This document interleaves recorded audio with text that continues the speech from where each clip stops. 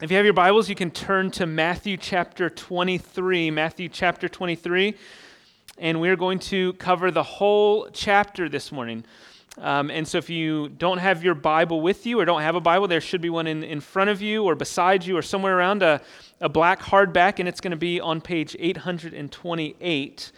And we'll start reading there, and we'll read all the way through the end of chapter 23, which is on the next page, page 829. And it's a lot. It is a large chapter, and I'm going to be fighting myself constantly to slow down. So just be forewarned. I know some of you are thinking, you do that every week. You are a fast talker every week, and I realize that. I'm going to be extra intentional this morning to try and not go super fast, but there's a lot to cover. And I won't be able to address every single issue in chapter 23. My point is for us to get a big picture, and so we'll read that in a second. But as we come into chapter 23, I just want to remind you of the larger context of Matthew's gospel. This takes place in the middle of the Passion Week for Jesus, and so in a few days he's going to be betrayed by Judas. He's going to be handed over to the authorities. He's going to be put on trial. His death, his crucifixion and death are pretty imminent. And so leading up to that culmination, that climax, this section of Matthew's gospel has highlighted the tension, the growing tension between Jesus and the religious leaders, in this case, the scribes and Pharisees. And so from the beginning of Passion Week, when he enters on the donkey and people are worshiping him as the Son of David, then he cleanses the temple, then he curses the fig tree, then he tells some really pointed parables that the religious leaders perceive he's telling about them, and they intensify their desire to trap him or eliminate him or kill him. And so they come at him with some questions to trap him, these trick questions, they think. And so this tension has been growing, and chapter 23 comes as the culmination of this rising tension. And this entire chapter is Jesus pronouncing woe upon woe, or judgment upon judgment against these scribes and Pharisees. This entire chapter is a chapter of condemnation, showing their hypocrisy, their blindness, and their sin. In fact, many people read this and think there's no way this is original to Jesus. It's just too mean. But this is Jesus and his words for the hypocrisy of these leaders. And so as we come to this, it's really tempting for us to come at this chapter like we're watching one of the Rocky movies. You know Sylvester Stallone, and now it's continuing with Creed, but you have these movies where there's the clear good guy and the clear bad guy. We're about to see Jesus come down hard on these bad guys with a fury of punches. We know what's coming, and it's easy for us to find comfort in saying, hey, we're on Team Jesus. I'm glad he's on my team. And I'm glad I'm not like them. It's easy for us to come to this chapter and walk away from this chapter with that mindset. But here's the thing. The very tendencies behind the Pharisees' hypocrisy and their blindness, the very tendencies that we see on display in Jesus condemning them, are the same tendencies that tend to rear their ugly heads in hypocrisy and blindness among us, those who claim to follow Jesus. And so we have this chapter, not just to let us know the issues of the opponents of Jesus, but to serve as a mirror into which we can look and see and examine ourselves. What are some ways that we're more like the opponents of Jesus than we are like Jesus? So we ought to come away from this chapter more aware of our need for the cleansing work of Jesus, more aware of our hypocrisy. And so that's my hope, is that we come away from here recognizing our tendency and temptation to be like the Pharisees instead of rejoicing in the fact that we're not. Because to rejoice in the fact that we're not Pharisees would actually condemn us as Pharisees, because that's what they did. The prayer that Robert read, thank you, God, I'm not like that person or that person, that person. That's the Pharisee, and that's not the character of the follower of Christ. And so I want us to come into this examining ourselves. And so really, there's going to be 7 application questions throughout as we work through. And so I want you to write these down, and they're in the first person for us to ask these questions. And at the end, we'll just have a time of just reflecting on those questions.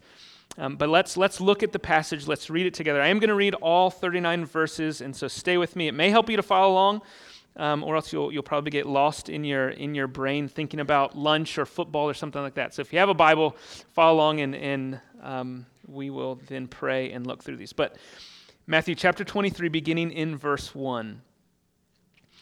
Then Jesus said to the crowds and to his disciples, The scribes and the Pharisees sit on Moses' seat, so do and observe whatever they tell you. but not the works that they do. For they preach, but do not practice. They tie up heavy burdens, hard to bear, and they lay them on people's shoulders, but they themselves are not willing to move them with their finger. They do all their deeds to be seen by others. For they make their phylacteries broad and their fringes long, and they love the place of honor at feasts, and they love the best seats in the synagogues, and they love greetings in the marketplaces, and they love being called rabbi by others. But you're not to be called rabbi, for you have one teacher, and you are all brothers. And call no one your father on earth, for you have one Father who is in heaven. Neither be called instructors, for you have one instructor, the Christ. The greatest among you shall be your servant. Whoever exalts himself will be humbled, and whoever humbles himself will be exalted. But woe to you, scribes and Pharisees, hypocrites, for you shut the kingdom of heaven in people's faces. For you neither enter yourselves nor allow those who would enter to go in. Woe to you, scribes and Pharisees, hypocrites, for you travel across sea and land to make a single proselyte, and when he becomes a proselyte, you make him twice as much a child of hell as yourselves. Woe to you, blind guides, who say, well, if anyone swears by the temple, it's nothing. But if anyone swears by the gold of the temple, he is bound by his oath. You blind fools, which is greater, the gold or the temple that has made the gold sacred? And you say, if anyone swears by the altar, it is nothing. But if anyone swears by the gift that is on the altar, he is bound by his oath. You blind men, for which is greater, the gift or the altar that makes the gift sacred? So whoever swears by the altar swears by it and everything on it, and whoever swears by the temple swears by it and him who dwells in it. And whoever swears by heaven swears by the throne of God and by him who sits upon it. Woe to you, scribes and Pharisees, hypocrites, for you tithe mint and dill and cumin, and have neglected the weightier matters of the law, justice and mercy and faithfulness. These ought to have been done without neglecting the others. You blind guides, straining out a gnat and swallowing a camel. Woe to you, scribes and Pharisees, hypocrites, for you clean the outside of the cup and the plate, but inside they are full of greed and self-indulgence. You blind Pharisee, first clean the inside of the cup and the plate, that the outside also may be clean. Woe to you, scribes and Pharisees, hypocrites, for you are like whitewashed tombs, which outwardly appear beautiful, but within are full of dead people's bones and uncleanliness. So you also outwardly appear righteous to others, but within you are full of hypocrisy and lawlessness. Woe to you, scribes and Pharisees, hypocrites, for you build the tombs of the prophets and you decorate the monuments of the righteous, saying, if we had lived in those days, in the days of our fathers, we would never have taken part with them in shedding the blood of the prophets. Thus you witness against yourselves that you are sons of those who murdered the prophets. Fill up then the measure of your fathers. You serpents, you brood of vipers, how are you to escape being sentenced to hell?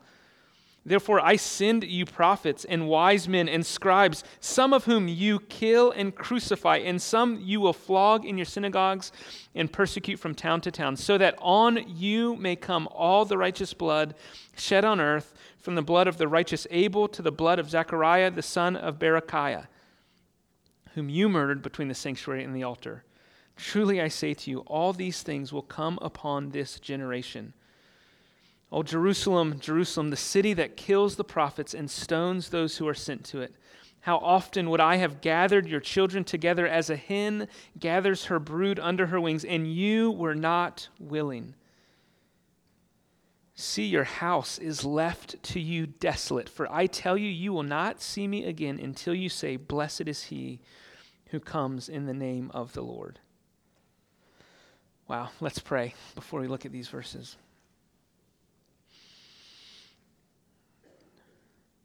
Father, give us wisdom to hear the truth of these verses. Give us wisdom to apply these verses to our own hearts. Create in us clean hearts, renew a steadfast spirit within us. We pray as a result of this passage this morning and our time in it. And it's in Christ's name we pray. Amen. All right, there's three sections, and so the three sections we're going to work through, I really could have just done no sections and said, here's the 8 questions of application. But there's three sections, because I do think there's three sections that are marked off by the audience that he's talking to. So if you notice, verse 1, he's addressing the crowds and disciples. So 1 through 12, he's warning his followers in the crowds to be warned. So that's what we'll look at first. Be warned, verses 1 through 12. Then the major section, verses 13 all the way down through 36, it's the woes, the 7 woes to the scribes and the Pharisees. And so we'll see, secondly, woe to you, the verses 13 through 36. And then finally, he transitions to, O Jerusalem. So kind of a comprehensive summary of all that he said in verses 37 through 39, O Jerusalem. And so that'll be the final section we'll look at.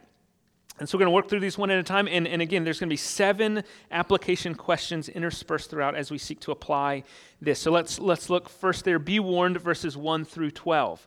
And so he begins warning these religious leaders. Look there at verse 1.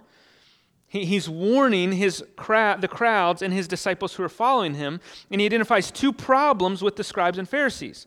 But before he brings up the problem, notice what he says in verse 2. He says, the scribes and Pharisees sit on Moses' seat, so do and observe whatever they tell you. But don't do the works they do.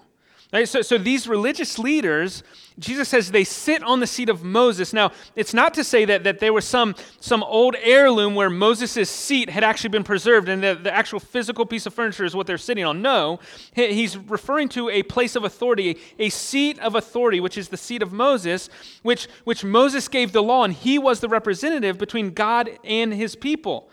And so these religious leaders sat in their seat. They had received the law.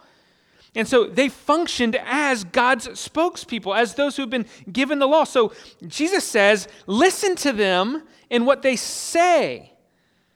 I mean, these were the experts in the law. The constant focus of their study and teaching was the law of Moses. And yes, Jesus takes issue with some of their teachings and the implications and applications of their way of life.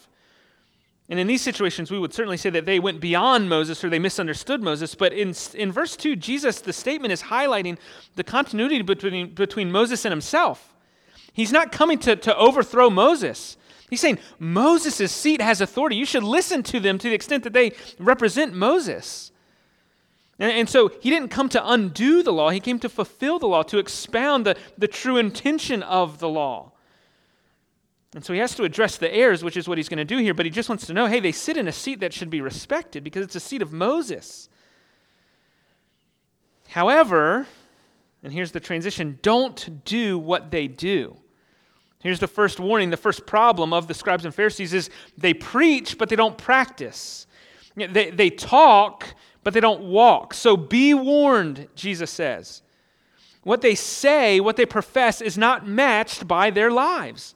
Their lips and their life preach different sermons. That's what he's saying. They tell you what to do, but they don't do it themselves. And so this is the problem, and this is what it means to be a hypocrite. To preach but not to practice, to pretend but not to be. Really. They're fake.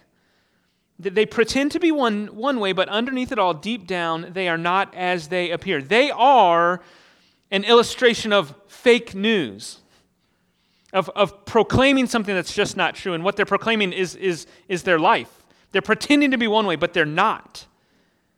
And Jesus says, be warned. This is the essence of hypocrisy that he's going to condemn throughout chapter 23. They play a part. Their entire lives are one big game of dress up. It's like your kids who have a closet of costumes, who they put them on and they pretend to be something else, but then they take it off. Well, the Pharisees put it on and never took it off. They go to the store in their costume, they go to synagogue in their costume, they go to bed in their costume. They lived a life of hypocrisy, of pretend, of dress up. And so Jesus is warning the crowds and his disciples not to be marked by the same sort of inconsistency. He calls his followers, preach and practice. Be consistent. Consistency, in this sense, is the enemy of hypocrisy. Now notice how Jesus proves his point in verse 4. They tie up heavy burdens, hard to bear, and they lay them on people's shoulders. So this burden, they just put it on people's shoulders, a heavy burden, but they themselves are not willing to move their finger to help them, their littlest finger. They won't even use their smallest body part to help these people bear the burdens that they themselves have placed on them. And so the Pharisees had put on a burden of rules and expectations and laws, heavy and hard to carry, hard to balance, which isn't wrong in and of itself. It is an issue, but the main issue, Jesus says, is they put that on you, but then they don't care to help you bear it. They themselves are not willing to move the burden with their finger. And so these Pharisees had developed an intricate system of laws and regulations, things that far exceeded what was required by Moses. And their whole intended purpose was to help people please God. We have the law, and we're going to make all these extra laws so that you definitely don't break God's law. We're trying to help you. But the problem was they laid these burdens and heavy requirements on these people and did nothing to help them bear the burden. In fact, they wouldn't do it themselves.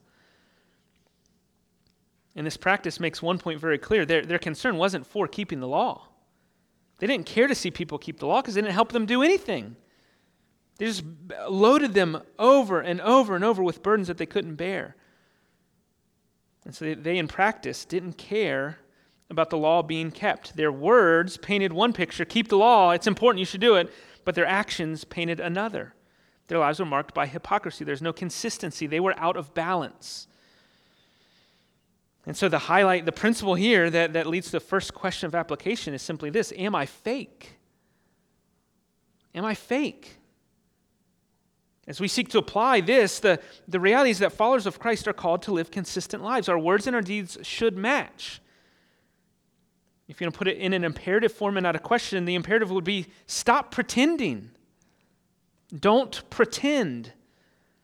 Christians are called to live consistent lives. Now, what I don't mean by that is that Christians are not allowed to sin. That's not what I mean. That's not the point. What I do mean is that Christians who pretend to be perfect, who hide and cover up and refuse to acknowledge their sin and wrongs, that is an inconsistent Christian.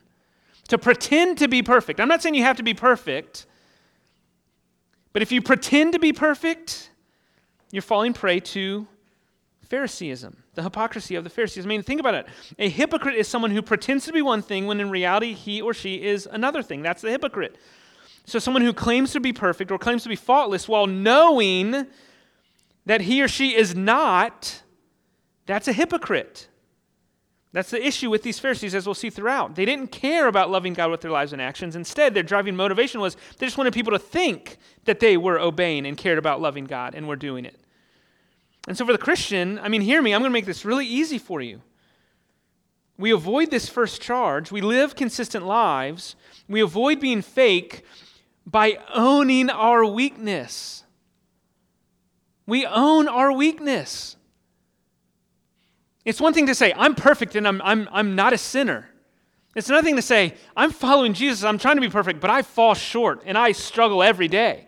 Right? This is consistency. We own our weakness.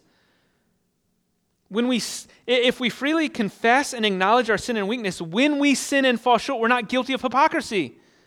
Because we know who we are and we're open with that. We know our imperfections. We don't hide our sin. We don't deny or excuse our failures. Instead, we confess them, we bring them into the light, and we own our weaknesses and failures. And so if you're a Christian, you cannot be guilty of hypocrisy if you freely and readily confess your sin. If you make very clear to anyone who would listen that you are prone to wander, that you're prone to leave the God you love.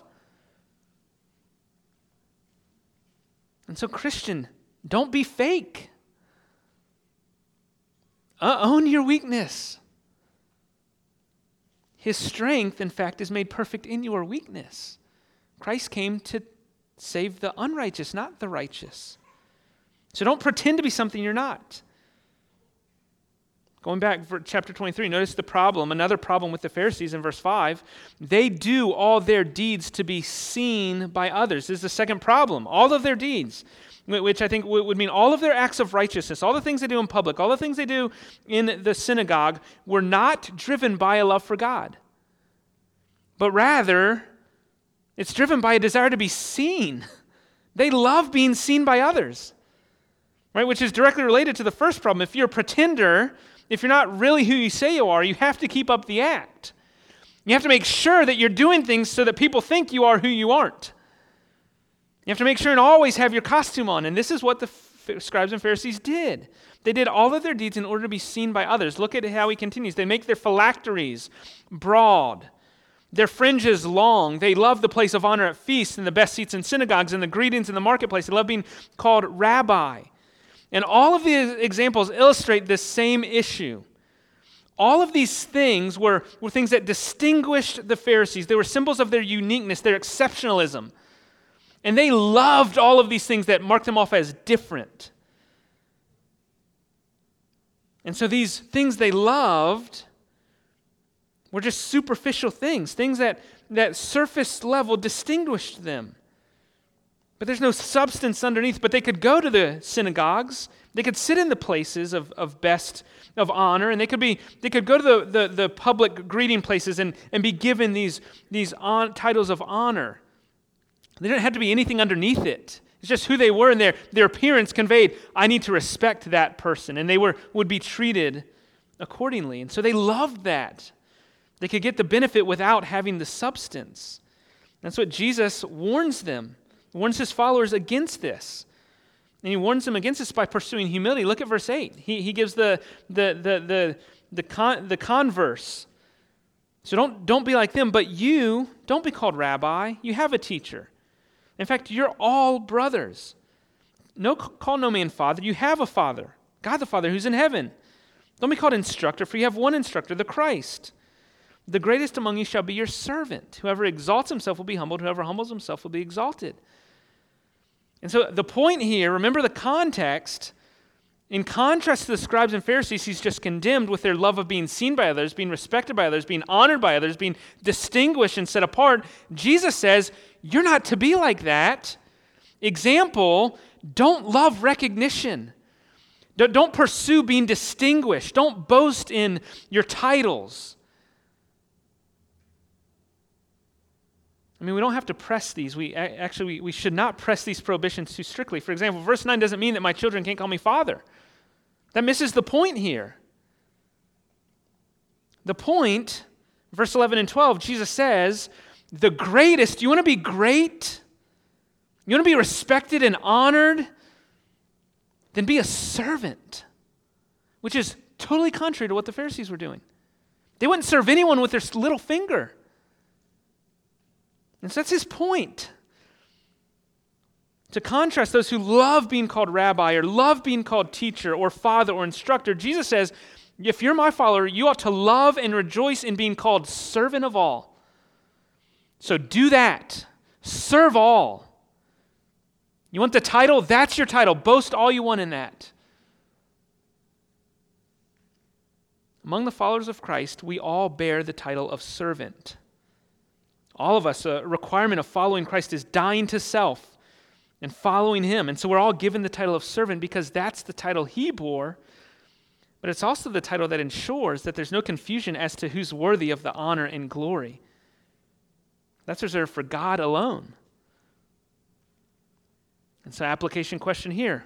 Am I proud? Am I proud? Hypocrites love the praise of man. They don't care about pleasing God. They don't care about the approval of God, but do all things in order to be seen by others. And underneath the love of praise and recognition is the ugly sin of pride. The hypocrite loves any form of religion that is merely external. Just give me the laws to keep. If I don't have to do the hard work of my desires and underneath it, if I can just fit your standard, I'm all good for that. Hypocrites love forms of religion that are merely external. Because you can keep the rules. But also you can convince everyone else that you're keeping the rules. The hypocrite loves being made much of. That's because the hypocrite loves himself more than anyone or anything else. And that's the fuel that drives the hypocrite, is love of self.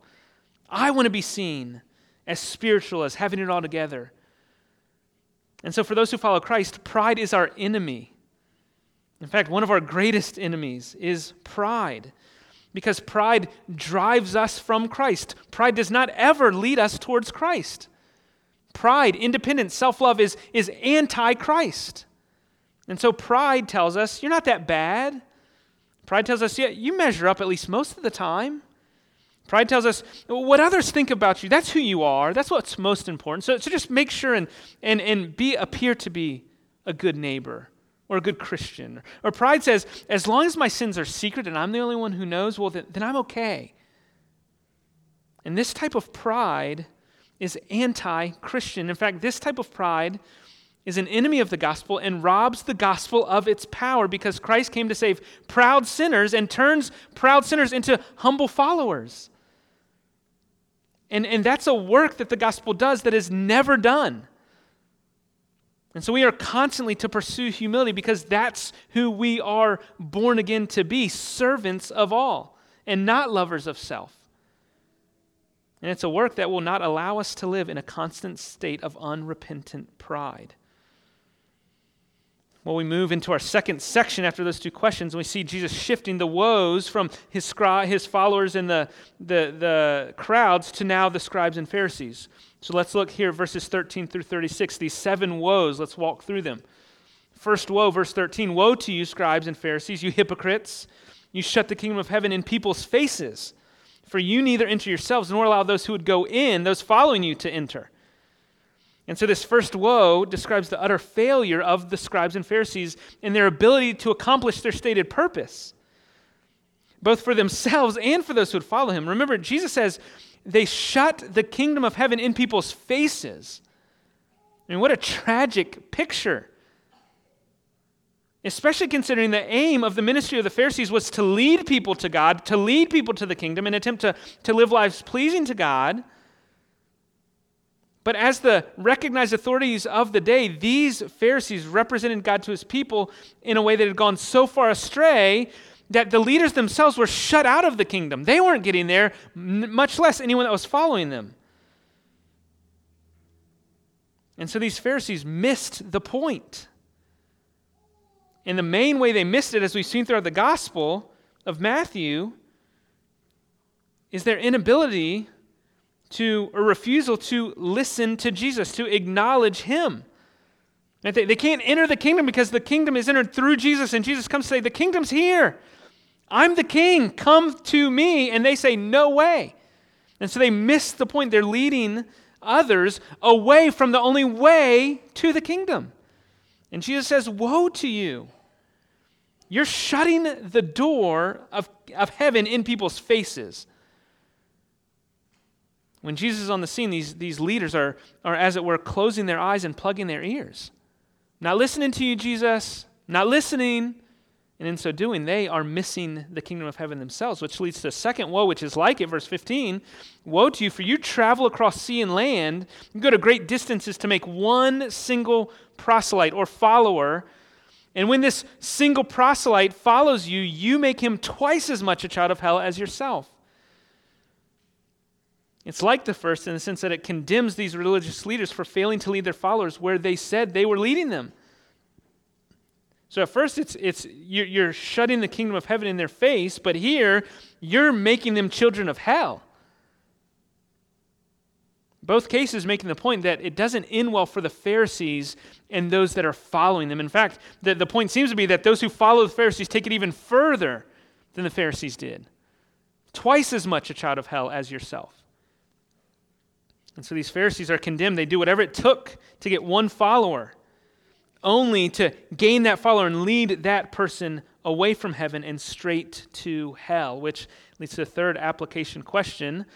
Am I leading astray? Or where am I leading? Put it another way. So religious hypocrites, the mark here is a concern with appearances and a concern with the praise of others, that you want others to follow you in your own way. And you're so concerned with people following you that you lead them astray and you miss the mark when it comes to the final destination. The issue isn't where you say you're leading people, or where you say you're going. The issue is, where are you actually leading them? Where are you going? What path are you paving for your followers, your disciples, those who are your teaching and leading? The point that Jesus drives home in these religious leaders is that their refusal to listen to him or to follow him will lead them straight away from the kingdom of heaven. They've missed it. And this air of leading astray is not disconnected from the charge of pride. Because if you're more concerned about yourself than others, of making disciples of you, right? I follow Apollos, I follow Paul. That was the issue of the church in Corinth. But when you're more concerned about your name, when you want to be made much of others, you miss the big picture. You lose sight of what matters and why you are making followers in the first place, because at the end of the day, it's not about you. It's not about your name's sake, your popularity. It's not even really ultimately about your usefulness. At the end of the day, it's where are you leading people? What direction are they going, those who follow you?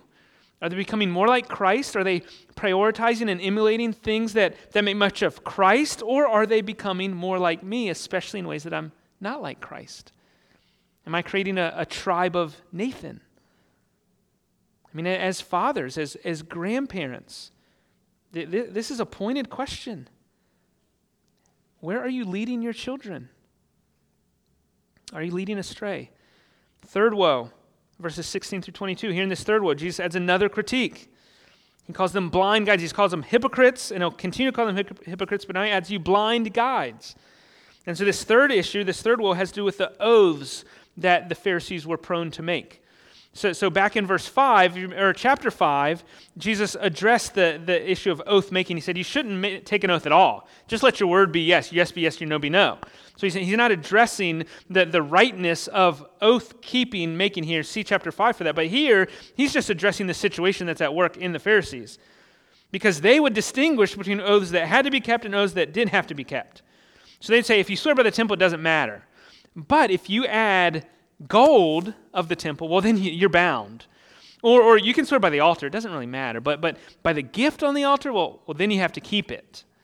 And Jesus wants them to know that the way they were able to squirm out of keeping an oath, the way they could find a loophole, as it were, and an excuse for not keeping a promise, is another clear example of their hypocrisy. And so in establishing this practice, right, these word games, the Pharisees proved they didn't care about honoring God. They didn't care about whether or not God expected them to keep their word. They only cared about the words that were used to make sure that it sounded pious without actually having to be pious. So they could say, I swear by the temple, I'm going to do this.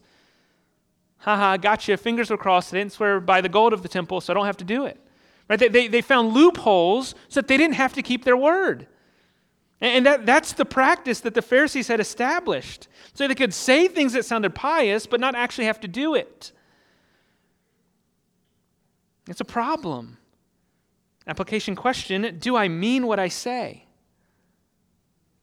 Do I mean what I say? I mean, you could go back to Matthew chapter 5 and what Jesus said about oaths. Let your yes be yes and your no be no.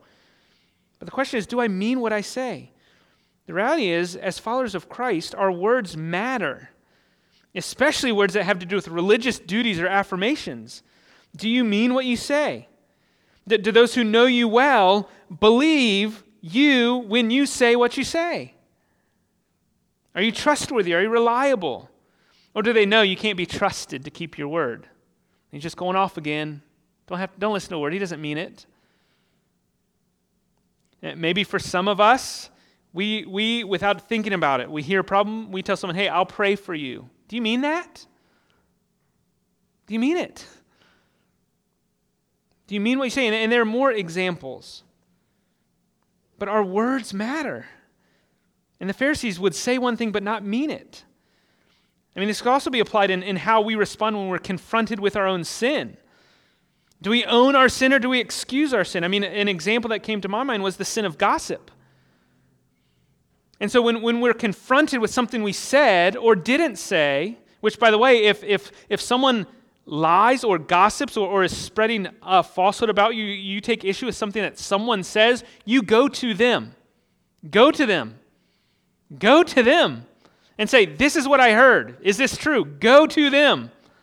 Go to them. And so if someone comes to you and says, hey, you said this, what is our impulse?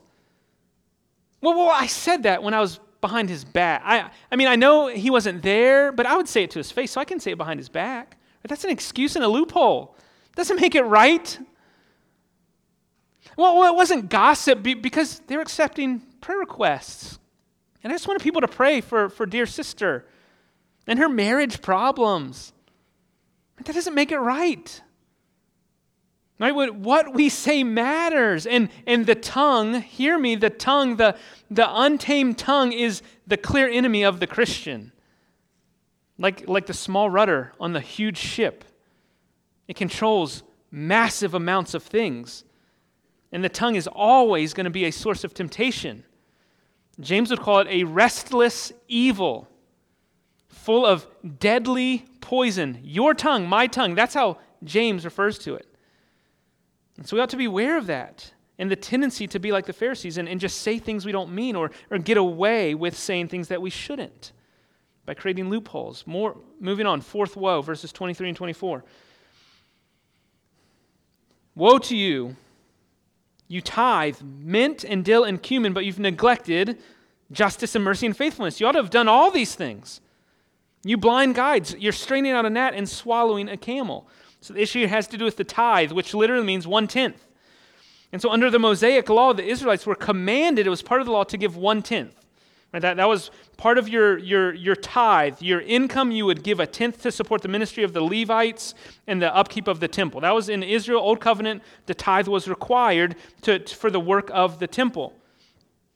Now, that was under the Old Covenant, which sometimes leads to debate regarding the requirements of the New Covenant. That's not a New Covenant requirement.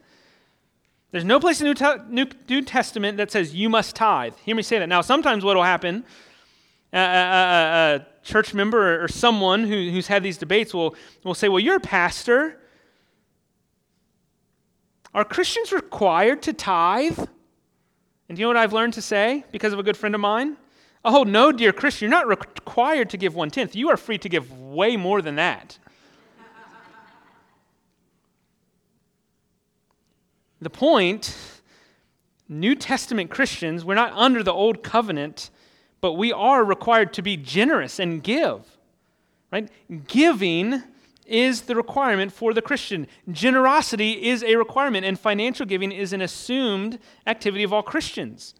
That's part of it. But the scribes and Pharisees, their issue wasn't being too generous. Their issue was they're so focused on the particular details of giving, they neglected the most important requirements of the law.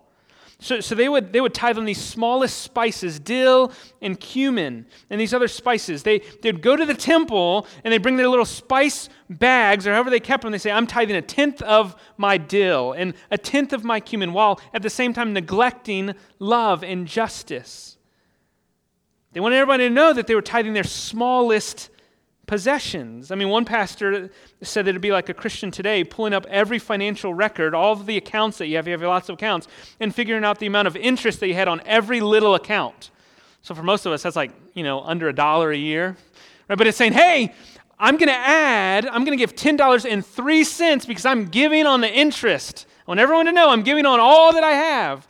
It's the littlest detail. Right? That's what the Pharisees were doing, which that's not wrong. If you want to give the 3 extra cents, that's fine. The issue is that while doing this, while putting on the appearance of I care about the smallest detail, they're neglecting the biggest requirements. They're straining out gnats while swallowing a camel. What a graphic picture. They were unjust. They were merciless. They were unfaithful. They cared about obeying the tiniest aspect of law while neglecting the most clear aspects. And the application question here, am I imbalanced? Am I out of balance? Don't single out the smallest parts of the Christian life that you can obey while neglecting the clearest aspects. I mean, Jesus in the Sermon on the Mount made this point clear when he clarified the intention of the law. It's not about what you do or don't do at the end of the day. It's about the heart behind your doing what you do and don't do. Now, it matters what you do and don't do, but ultimately that's not the main focus. The main focus is the heart behind doing what you do and don't do. So you can not do something with a corrupt heart, and that's worse than doing it. I mean, don't commit adultery? Good. Do you look lustfully at another? Bad. You don't murder? Good. Do you harbor anger in your heart against your brother? You give generously of your spices? Good. Well, do you give generously of your time or your money? And the point is honoring God with all that we do. And we honor Him when our righteousness, our good deeds come from a heart that's been changed. And the Pharisees led their lives. They did their good deeds for the approval of others so that others would see them and praise them. And they didn't care about or consider the God who knew their heart, who could see right through their facade, who knew them to be pretenders. And so as followers of Christ, we ought to recognize our tendency to have blind spots, areas that may be out of balance. And we ought to be willing to examine ourselves or be open to correction or rebuke by others, not afraid to ask others to speak into our lives and our camels that we are prone to swallow. As followers of Christ, again, the whole point, we're not afraid of being caught because we have nothing to hide. So we can honestly say, speak into my life. Are there things that I'm missing here? Am I out of balance? Fifth and sixth woe, together, group them together. We're moving quickly. Woe to you, scribes and Pharisees. You clean the outside of the cup and the outside of the plate, but the inside it's filthy. Sixth woe to you, you're like whitewashed tombs. Outwardly, you're clean, you're beautiful, but inside you're full of corpses, dead people's bones, and filth. You appear outwardly righteous to others, but inside that doesn't match, right? That's the issue. It's hypocrisy. They're pretending. He gives the two powerful illustrations. I thought about the dried or hardened gunk on the inside of your glass, right? Or a bowl with leftover oatmeal, right? You know, it's been sat in the sink for a day or two, and it's hard, and you can't get it clean. Or a leftover smoothie in a glass cup, right? Glass cups don't match this analogy because you can see right through it. But think about a not glass cup with old dry smoothie in it. No one would look at that bowl of old oatmeal or old smoothie and say, hey, that's a clean dish. Fill me up some water out of that. You would scrub it and put it back in the dishwasher. And in some of your cases, dishwasher, you'd do it 3 more times before it got clean. But Jesus says this is what the lives of the Pharisees are like. Their actions, their good deeds are spotless on the outside. They act in such a way that everyone knows that they're righteous. They see them doing all the right things, but inside, underneath their actions, they're as dirty and as filthy and wretched as they could be. And then he compares them, secondly, to a tomb. Outside, it's shined, it's clean, but inside it's full of stench and stinky, rotting bones, skeletons. Right? Jesus uses this graphic illustration to make the point. They're working hard to maintain external righteousness while neglecting the thing that matters most, the heart. Application question number 6, am I clean on the inside? This gets to the issue, the heart of the issue, the solution of Jesus. The aim of the gospel, the goal of the Christian life, is not merely external righteousness. That's not the point. There's no form of legalism that can satisfy what God requires. God requires righteousness that comes from the heart, from the inside out. And the dangerous thing about the Pharisees and the hypocrisy here is that the practitioners know that they're dirty on the inside. They know they're dirty. In fact, no one who puts on a false front of righteousness, this is why I think it's so egregious. No one who puts on a false front of righteousness, no one who lacks consistency like the hypocrites here, who pretends to be one way while underneath is another way, no one lives that way unaware. Do you realize that? The fact that you're aware is why you're pretending. And so you're intentionally deceiving others with a facade of righteousness. That is evil and wrong. The reality is, friend, we are all unclean on the inside, and we're all that way from birth. And the only hope is passive, to be cleansed by another from the outside in, to be cleansed by another. And so for the Christian, the question aims to get to the heart of all that we do and say. We must pursue righteousness from the heart. Our aim is to please God, who sees and cares about the heart. I'll say more about that in one second. But last, 7th woe. I'm not going to read it, but verses 29 through 36. The 7th woe continues the condemnation and hypocrisy of the scribes by showing their inconsistency. So Jesus focuses specifically on their attitude towards the prophets. So he uses the focus, the subject of tombs, and he says, well, we're on the issue of tombs. Look around Jerusalem. You have all kinds of tombs to the prophets. And you've built these elaborate statues, and you've made these elaborate memorials to the prophets of old in order to be able to say, look, we loved the prophets. We're of those who would have listened to the prophets. We wouldn't have done what our fathers did. We've restored the prophets to their place of honor. And Jesus says, by doing that, you have shown that you don't mean what you say, because in their midst was the prophet of prophets, and he was going to be crucified by them. They were just like their fathers. They were going to shed the blood of the prophets, and they were going to continue after Jesus was gone, treating the apostles that way, doing the very thing they wanted to appear not to be doing. They're going to kill Jesus, the Son of God, and Jesus wants them to know they're going to bear their guilt, which leads to the last point, verse 37 and 39. "O Jerusalem, Jerusalem, the city that kills the prophets and stones those who are sent to it. How often would I have gathered your children together, and yet you were not willing. See, your house is left desolate, for I tell you, you will not see me again until you say, blessed is he who comes in the name of the Lord." And what we see in this last few verses, we see the heart of Christ towards those who would kill him. We'll get into more interpretations next week. The next couple weeks, we're going to look at chapter 24, because that comes into the role of Israel and judgment and condemnation. But here, don't miss the heart of Christ towards those who would kill him. Here is a lament over Jerusalem. And his desire was for Israel to be saved. "Oh, I would have gathered you like a hen and her children. I would have gathered you, but you were not willing." And that's the issue Jesus takes. You were not willing. His desire was to save. He came to save, yet they were not willing. They have no excuse. They were not willing. They can't say, "Oh, your sovereign will, Lord." He says, "You were not willing." And as he's nearing the end of his life, he knows his death, resurrection, and ascension are coming. He tells them, "You're not going to see me until I return." This is a reference to his second coming. And the reality was how they view him and respond to him in his second coming. So you're going to see me again, but how you see me is going to depend entirely upon whether or not you repent. That's the call. That's the last question of application. Will I repent? Because that's how he ends. That's the note he ends. Even now, in Passion Week, as Jesus is proclaiming these judgments, to the Pharisee who would repent, it would all be changed.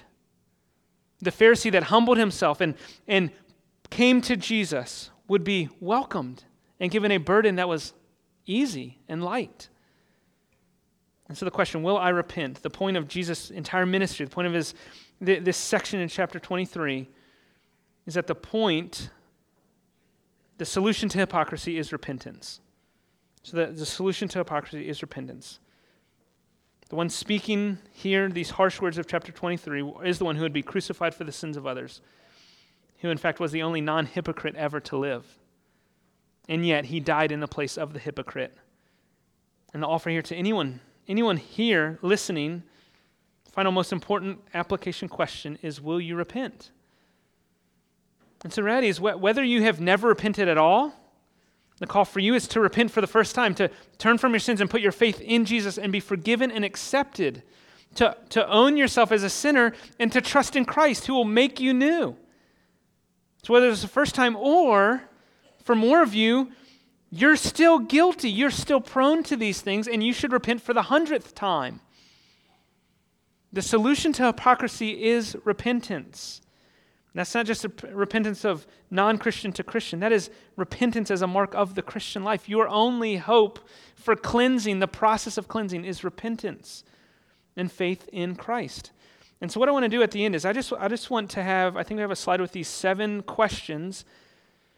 And we're not going to take a long time, but we're just going to take a few moments to just in silence consider these questions. And then we're going to stand and we're going to sing a song that's titled, "His Mercy is More." And so consider these questions, and then we're going to stand and rejoice in the truth that His mercy is more. So let's spend a few moments just thinking on these questions, and then we can stand and sing in response.